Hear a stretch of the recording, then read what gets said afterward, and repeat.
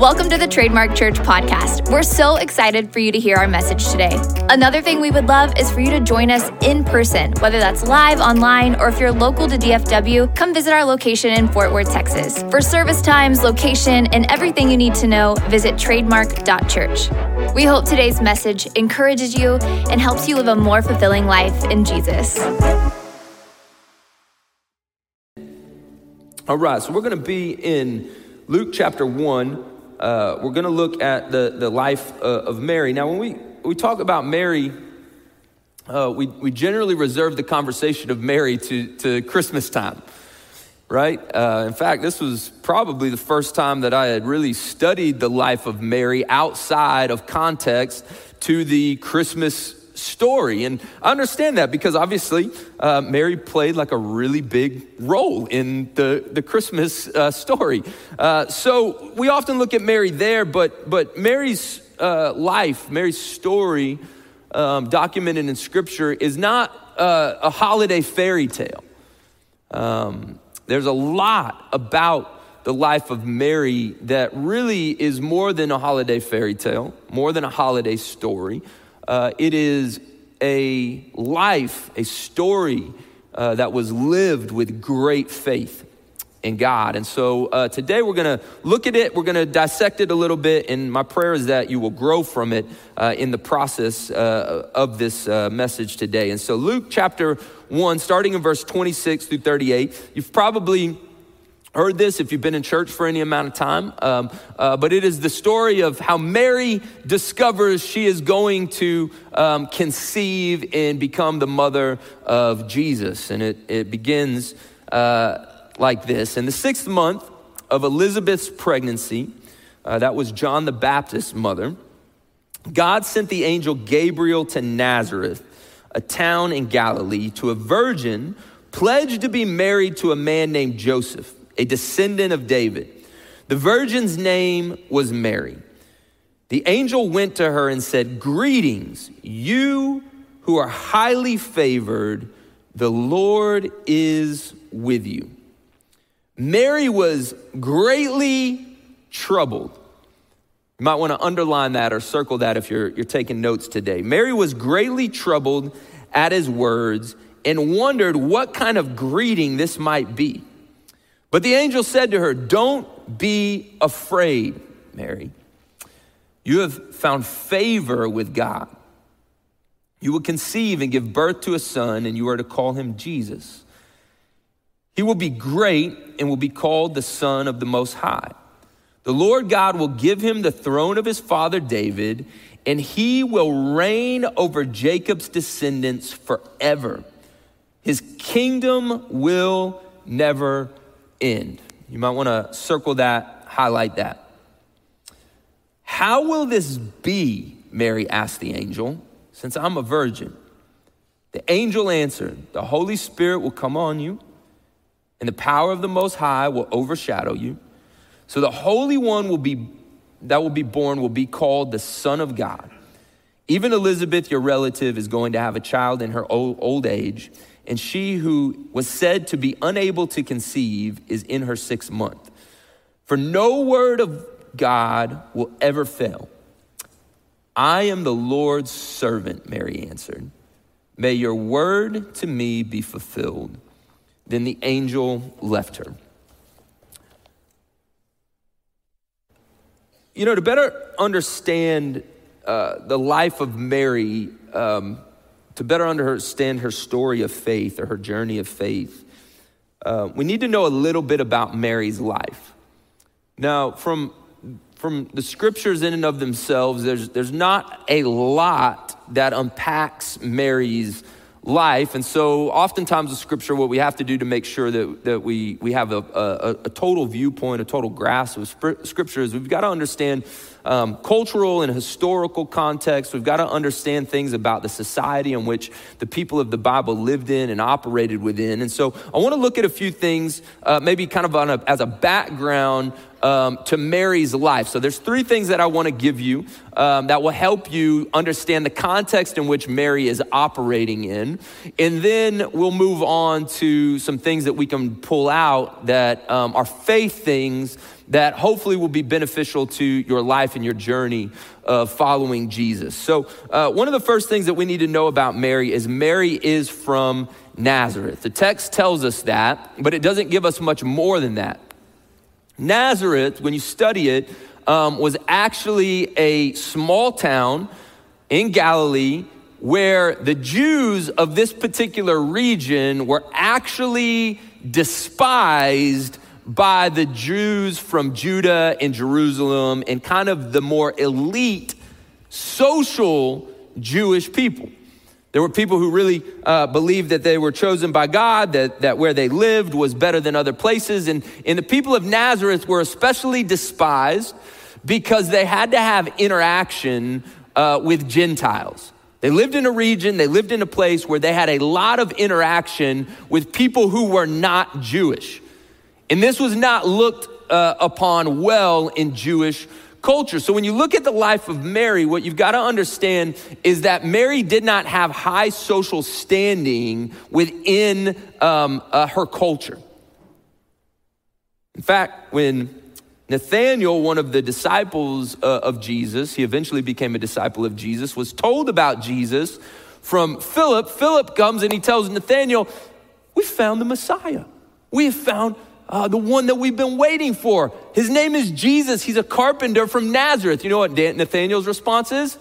You can look at this in the book of John. Nathanael says, can anything good come from Nazareth?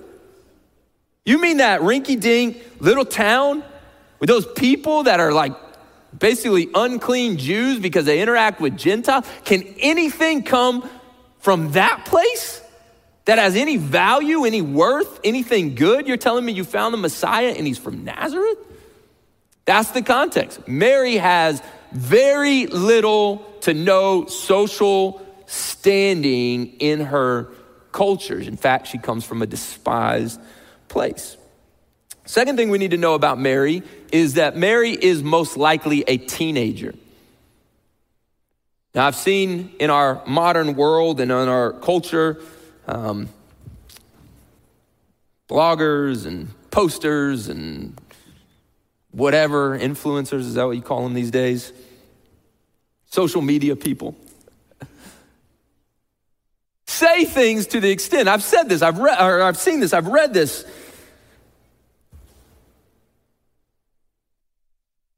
How oppressive is it that God would force Mary as a teenager to have a baby? And they take cultural context all out of it. Mary was pledged to be married. People think that she was forced to this. Listen, you got to understand, the world then is not the world now. The average lifespan of a person back then, you would be lucky if you lived past 50 years old. So culturally, people were getting married at very, very early ages. They were getting married and having babies at very, very early ages because life expectancy wasn't extensive. Unless you were wealthy, unless you had great medical means back then, like to live to 70 or 80 were only the people that could eat the best food, live in the best environments, all of that kind of stuff. So we have to have a cultural understanding. It's not that God was like, let me just take this little girl and make her have a baby. It goes against the character of who God is. God is good. God is gracious.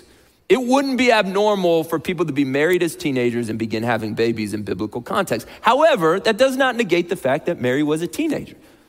And as a teenage girl, she probably had vision for what her life would be, who she would marry, when she would start having kids, how those kids would come, what she would name them. Mary doesn't really get a choice. Mary is told, you're gonna have a baby. You don't get to pick the name. His name is Jesus. And so put your mind maybe in the mind of a teenage girl who is given this information when she is probably journaled or written down on like papyrus or whatever they wrote on back then. Her dreams, her goals, her aspirations, what she would become, all of these things. But she is told by God that she is going to be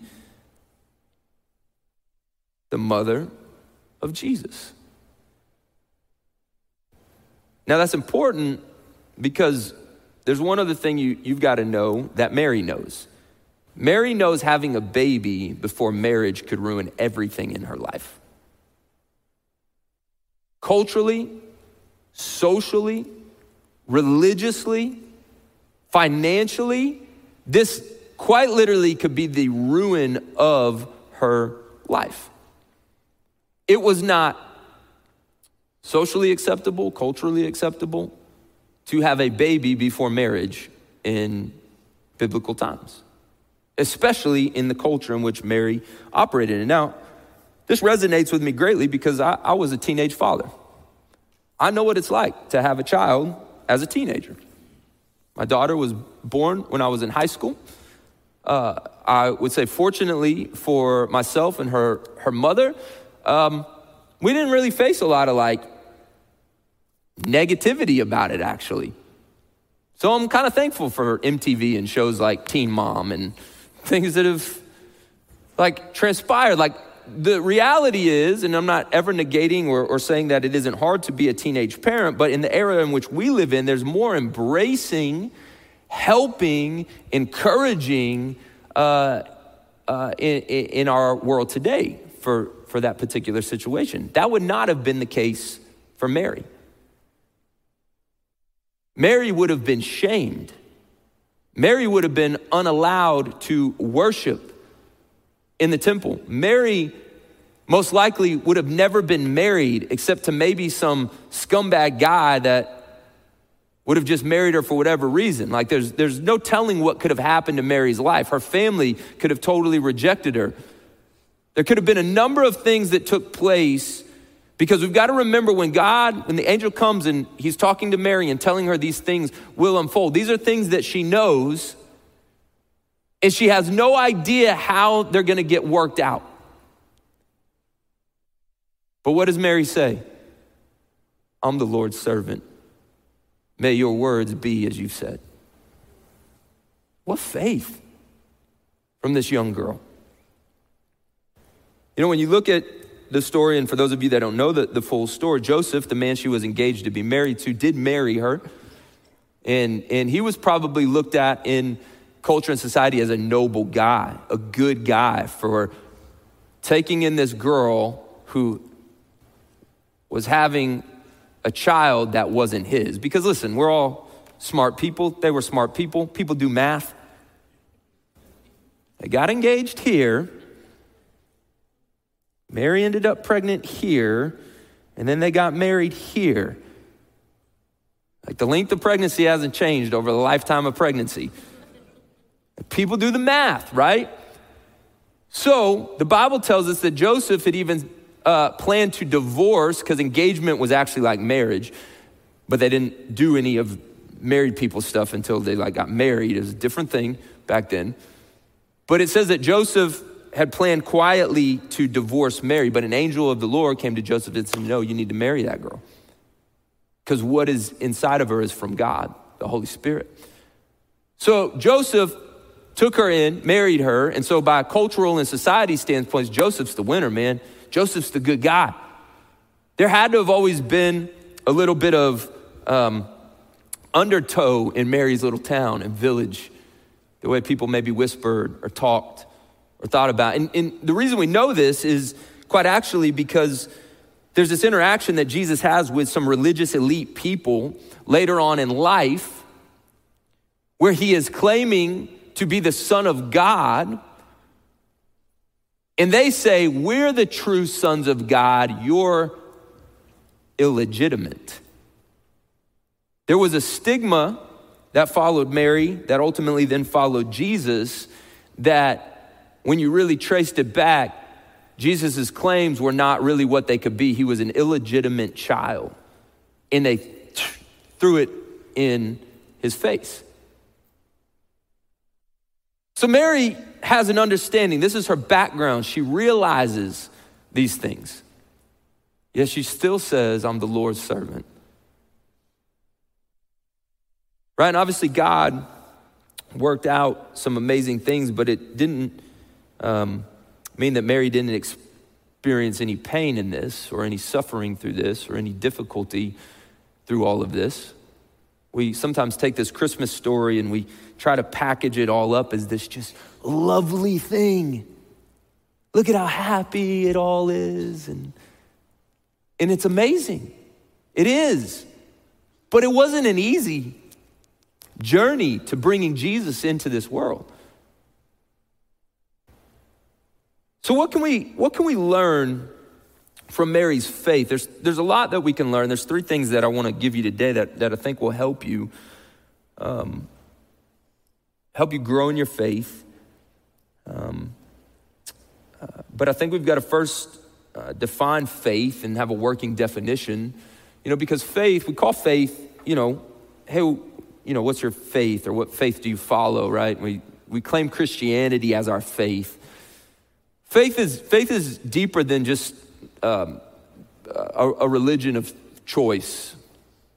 Faith, really, and I'll give you a working definition for it, is choosing to trust God no matter what. That's real faith. Faith isn't simply just believing in Jesus. It's believing in Jesus so much that you choose to trust God no matter what. That's faith. Faith is this deep wrestling and this deep walking out of continual trust in who God is.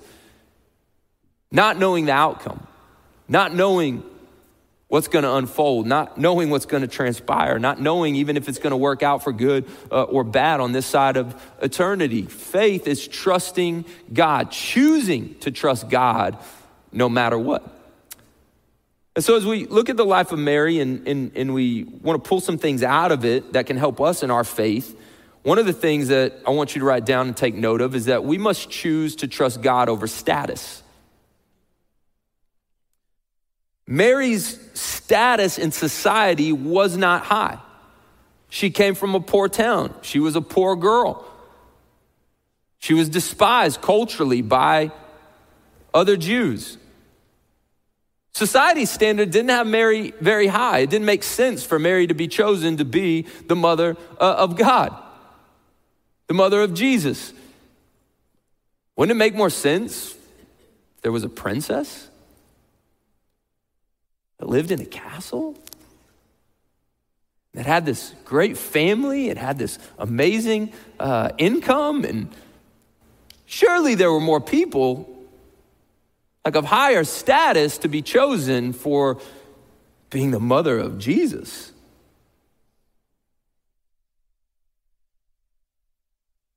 The world we live in now, then, and probably forever puts a lot of stock in where you're at in society. A lot of stock in it. We care a lot in our world, and I say we as our world, our culture, our society, cares a lot about status. We care about job titles. We care about financial standing. We care about house. We care about car. We care about influence. We care a lot about popularity. It's really the way that the world is organized. The higher you are in society, the higher you can get in society, the better standing you have, the more invitations you get, the more friends you can collect. That's the way the world operates.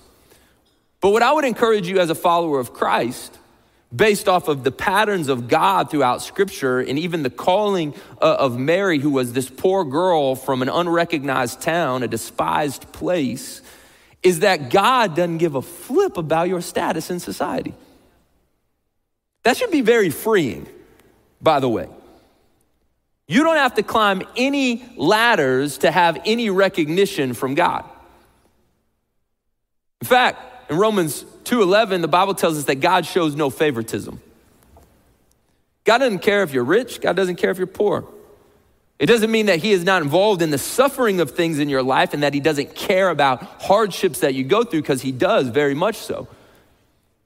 But the reality is God is not concerned with the way society positions people. 1 Samuel 16:7. Bible tells us that people judge by the outward appearance, but the Lord looks at the heart. So what I would encourage you on this faith journey is to make sure, as you're journeying along, as you're wanting to grow in your faith, as you're striving to trust God no matter what, that your confidence does not lie in your position, high or low, but that your confidence and trust is in the Lord, no matter what. Because all of the things that typically we are striving for and trying to build, and listen, I'm not negating working hard. Don't misread what I'm saying. I'm not saying don't work hard. I'm not saying that you can't achieve.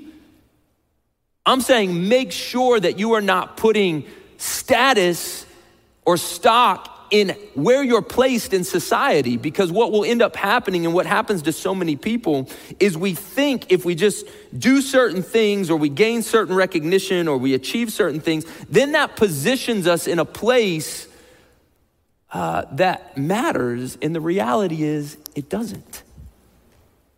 It doesn't matter to God.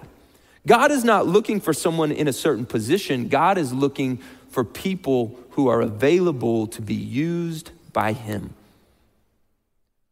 We don't know why the angel came and said, Mary, you have found favor with God.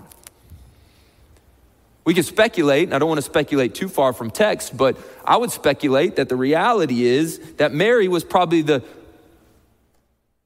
girl with the least likely idea that she would ever become anything, let alone the mother of Jesus. And so there was just utter humility with who she was. Humility, simplicity, a desire simply to serve God, to love God, to worship God, to love people, to live the way that God wanted her to live. And she finds favor with God based on nothing that she achieved, but based on what God saw within her. And so maybe this should be freeing for you, especially if you don't come from a family that grew up in church. You don't have a big house or a great car, or you don't think that because of your background or because of your past or mistakes that you've made that you can't be used by God. Listen, don't let labels that society puts on you hinder you from being available to God by trusting him no matter what happens. And so when you look at the life of Mary, you can see that she doesn't put value in her status. She simply trusts the Lord. And so as we grow in our faith, we must choose to trust God over status. Another thing, and this hopefully will be helpful to you as well, we must choose to trust God over fear and doubt. Mary, when you look at her life, was afraid and had doubts. Those are both clearly stated. The first thing the text tells us is that she was deeply troubled by the things that the angel told her. There was a fear. One, she was probably physically, emotionally afraid because an angel was standing in front of her. If you look throughout scripture, when angels arrive on the scene and they say something to people, usually one of the first things they say is, don't be afraid. I'm from the Lord. People literally think they're about to I don't know. Something's gonna happen. This angelic being's in front of me, talking to me. Don't be afraid. But then he gives this message and it says Mary was deeply troubled. So there was fear there. Then there's also doubt. She says, how can this be? When the angel tells her, you're gonna conceive. She's like, what? How can this be? Angel, Gabriel, listen, let me tell you something. I know I'm young. I know I'm married. but I've had the birds and bees talk. I know where babies come from. I hadn't done any of that yet. How can this be? She's literally asking the question, how can this be? I have doubts about this. I'm a virgin. How can I possibly have a child? And so let's talk about fear and doubt, because I think a lot of times, and this may not be true for you, but it's true for me. I think a lot of times that we package faith in a way that says true faith does not have fear and doubt. True faith means that if you're really trusting God, if you really have faith in God, you're not gonna be afraid and you're not gonna doubt. You're gonna have absolute certainty and total courage. I don't think that's true. I don't believe that's what we see in Scripture. I would say that true faith typically involves fear and doubt. And so let's talk about these, fear and doubt. Let's talk about fear first. I once heard someone say that fear is false evidence appearing real. False evidence appearing real. That spells fear if you take the first letters. False evidence appearing real. I think it's a bad definition of fear. And here's why, because what it does is it tries to negate the reality that we have fears in our lives. It says, oh, that fear, if you really have faith, that fear that you're experiencing, that anxiety that you're experiencing, that trouble that you're facing, that tension that you're feeling within you, that apprehension to step forward or to make this decision, like, it's not really real.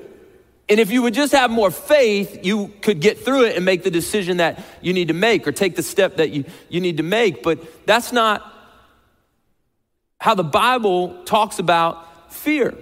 In fact, if you really study Scripture, 365 times the Bible says, fear not. And so that's actually been used 365 times. The Bible says, fear not. Don't live in fear. But when you really study the fear nots, they're stated as a recognition of the very real fear the person is experiencing. It's actually confirming that fear is real. And what the Bible is saying and what God is saying when he says fear not is he's saying, listen, I understand that you're afraid. I understand that you have anxiety. I understand that there's a wrestling inside of you with moving forward or taking that step or doing the thing that you want, that I want you to do. I get that there is fear, but here's why I'm saying fear not, because I'm with you. Because I'm with you. And though you may not know the outcome, I do. Though you may not know all of the steps to take, I do. So trust me no matter what. So real faith isn't the absence of fear. I actually think faith and fear go hand in hand. Every time there's an opportunity for faith, fear is right there. And every time there is fear in your life, there's a great opportunity for faith.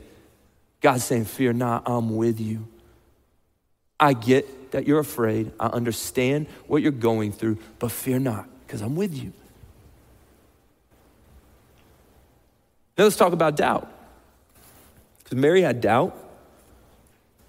And faith is not the absence of doubt. There's two types of doubt. Really, the type of doubt that you have determines where your faith goes. There's a doubt that absolutely closes down any opportunity for faith. But there's also a doubt that actually allows your faith to be deepened. The doubt that closes out faith or closes down faith is the doubt that refuses to take the conversation any further. Shuts down the conversation, doesn't ask questions, refuses to believe that there is any possibility, even the smallest possibility, that what could be said is true. That's not the doubt that Mary had.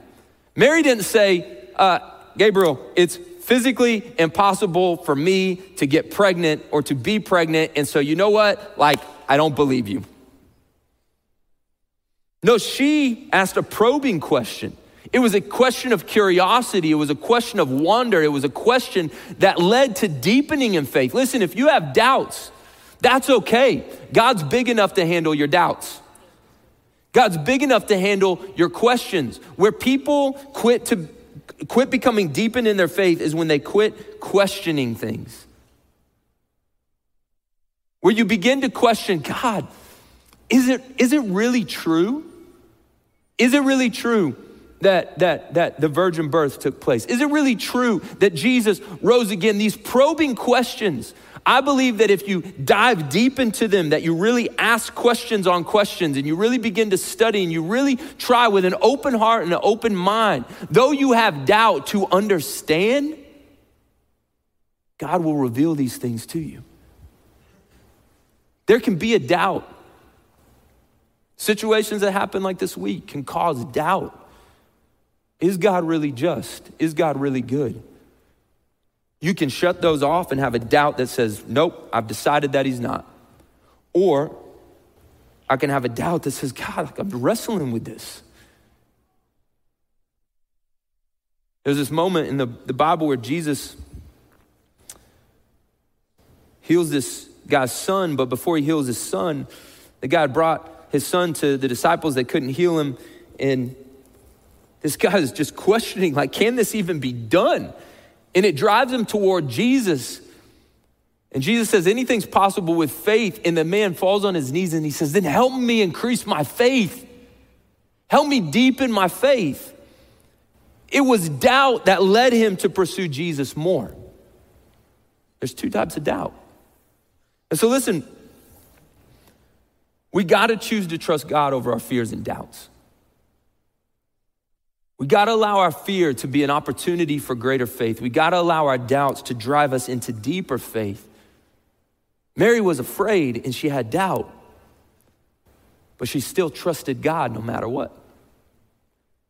And then lastly, as we pull one more thing from this, we must choose to trust God over the opinion and criticisms of others. You know, there's no doubt that Mary faced all types of criticism, that people had opinions of who she was. How did she end up pregnant? The speculations.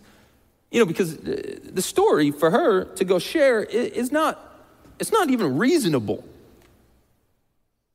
Could you imagine walking into your parents' bedroom and just be like, oh, Mom, Dad, gotta tell you something.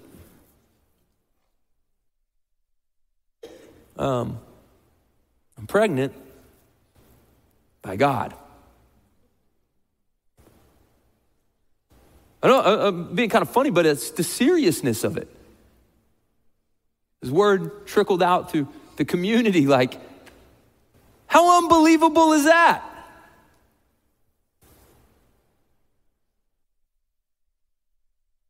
And so there's no doubt that people gossiped and that because people are people. People talked about it, they had opinions about it, they had doubts about it. It's very unlikely that many people believed Mary's story, but Mary chose to trust God over the opinion and criticism of others. You know, walking in faith, trusting God, it's never gonna be the in thing or the easy thing for us to do. I really believe that when we decide to live our lives for Jesus, when we decide to truly trust God no matter what with our lives, the decisions we begin making don't make sense to the world. Because here's the reality, the things of God are so radically different than the things of the world. It creates confusion for people who are not following Jesus. Why in the world would that young person not just be having fun with their life, not just be going out on Saturday night? Why are they up at the church serving? Why are they involved in groups? Why do they read their Bible? Why? It doesn't make sense. It doesn't make sense to the coworkers when the husband doesn't go out afterwards. It doesn't make sense to the guy that I know right now in a fire academy who is striving to be a firefighter. Why everyone makes fun of him when he chooses not to go out with the boys after class, but he chooses to go home to his wife. It doesn't make sense to the world. It's confusing to them that he would protect his purity, that he would protect his marriage. Doesn't make sense to him.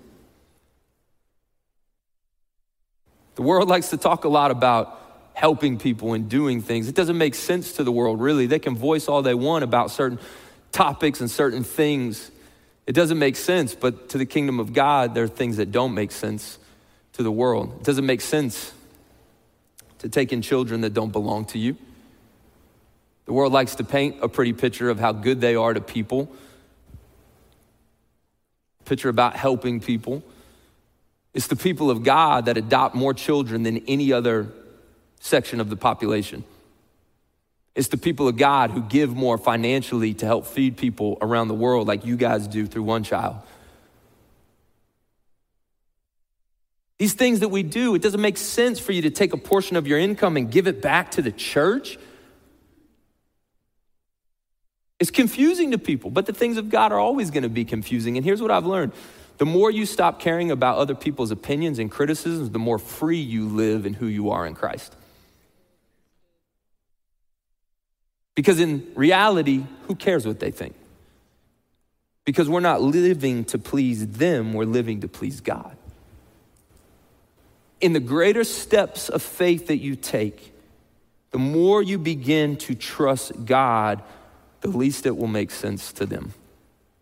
The less it'll make sense to them. And they will criticize, and they will talk, and there will be opinions, but who cares? Listen to what Jesus says. Don't be afraid of those who could even kill the body, but cannot kill the soul. Rather, be afraid of the one who can destroy both soul and body in hell. Live to bring glory to God. I'm gonna call the band up as we get ready to close out. And so just to recap, as we look at the life of Mary, if we want to grow in our faith, we got to choose to trust God over our status. We got to choose to trust God over fear and doubt. And we must choose to trust God over the opinion and criticisms of others. You know, if I'm being honest, I didn't really know how to conclude this message.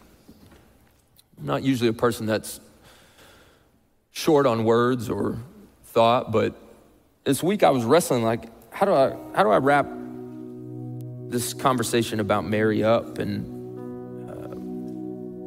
I wasn't sure, and so I'll just ask for you to bear with me because I don't know if this thought is fully developed yet, but I want to share it anyways. So this is a bonus point, if you will. We must choose to trust God even when we don't understand the outcome.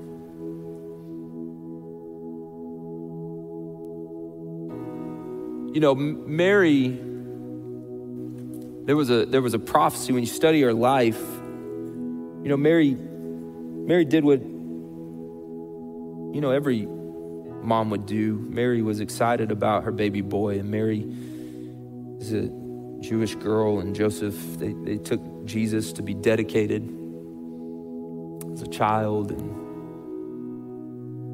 you know, she's a young mom. She's doing what the best she can, making the decisions of how to raise this child, knowing that there's something special and there's something unique and there's a promise from God that he's going to have a kingdom that will never end, not even knowing what any of that means. And when they go to dedicate Jesus, as you read in Luke chapter 2, verse 35, there's a prophecy over Jesus as a baby, but then there's a prophecy that includes Mary within that prophecy. And the old man who is literally saying, God, my eyes have seen Savior. He prophesies over Jesus, and he prophesies over Mary, and he says this essentially about Mary. He says all of these good things, but then he tells Mary this. He says, a sword will pierce through your heart so that the hearts of others can be revealed. It says, Mary, this little baby boy of yours, it's gonna be some amazing things that happen, but people are gonna be against him. And what happens to him is gonna be like a sword piercing through your heart so that the hearts of others can be revealed.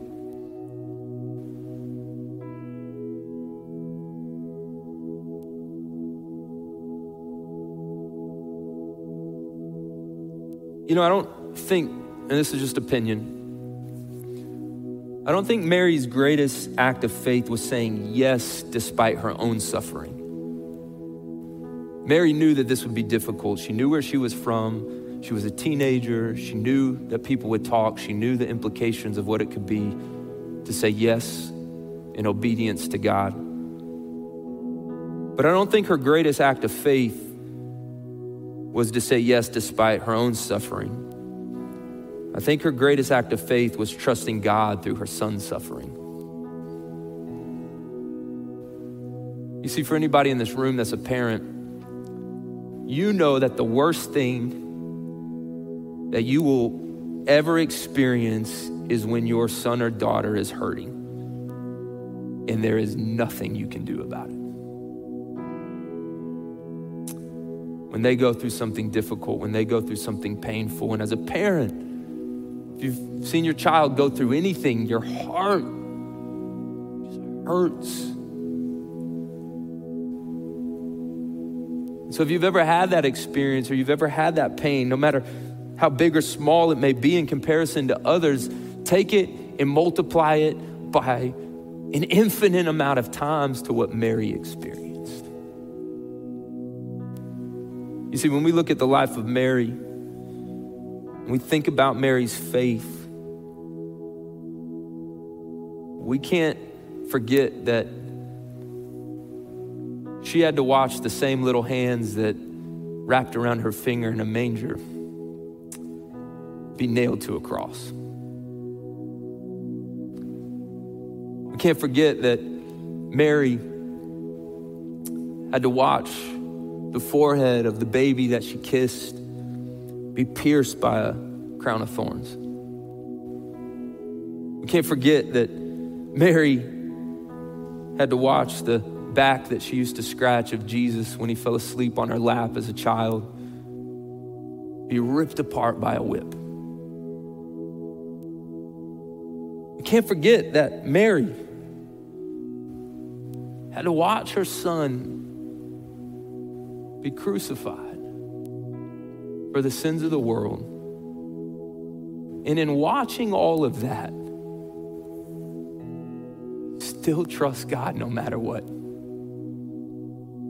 In the midst of all of that, to still trust the promise that God gave her as a teenage girl, that your son will be the Son of God and that his kingdom will last forever. I don't know what you're going through. I don't know what you're facing. I don't know where your faith in trusting God is at right now. What I do know, and what continues to be confirmed in my life over and over again, and when I study these great people of faith throughout Scripture, is that God's promises always come true. That his promises, the Bible says, are yes and amen, that they will be. Mary didn't know what was going to happen 3 days later. Mary didn't know that that wasn't the end of the story. And I believe that Mary kept trusting God. God, I believe that your promise to me was yes and amen. I believe that my son will have a kingdom that will last forever. I don't know what that's gonna be, but I believe you still, God. I'm trusting you no matter what. And 3 days later, Mary got to see her son rise from the dead. And then she got to be there as he ascended back to heaven to sit at the right hand of God. She got to be there as the Holy Spirit filled the room in Acts and empowered the church to become what it is today. Listen, let faith, let trusting God no matter what be the thing that drives you in this life. because you will see the goodness of God. That's why the great psalmist says, oh, the joy of those who trust in the Lord. Oh, the joy who trust in the Lord.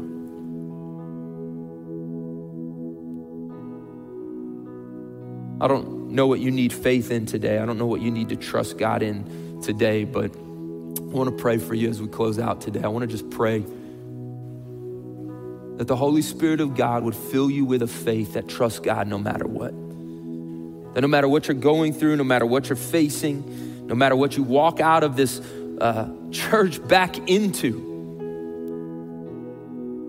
that you would have the ability, despite fear, despite criticism, despite opinions, despite anything, status, whatever it may be, that you would have the strength to walk in faith, not by sight. Would you bow your heads and close your eyes with me? God, this morning, pray over your people.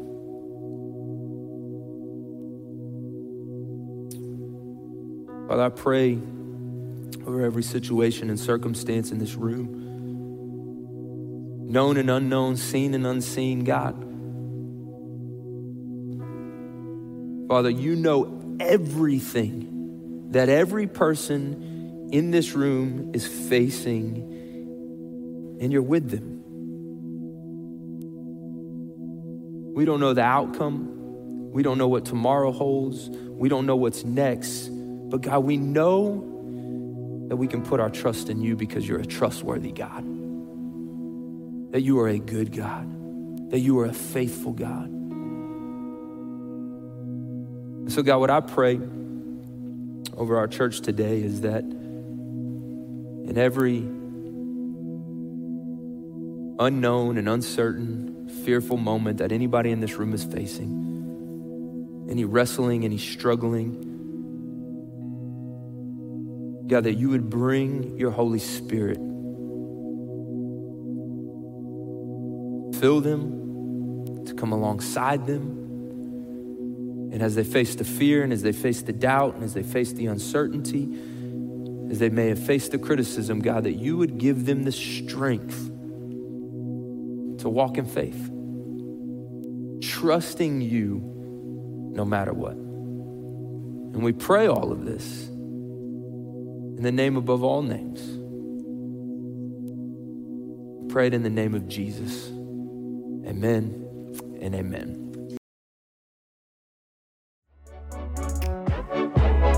Thanks for listening to the Trademark Church podcast. If this message inspired you today, feel free to share with friends, leave a rating, and subscribe so you don't miss any of our weekly messages. This podcast and everything that we do at Trademark Church is only possible because of the generosity of those that call Trademark Church home. If you would like to give to the work that God is doing through Trademark, please visit trademark.church. Thanks again for checking out the podcast, and we'll see you soon.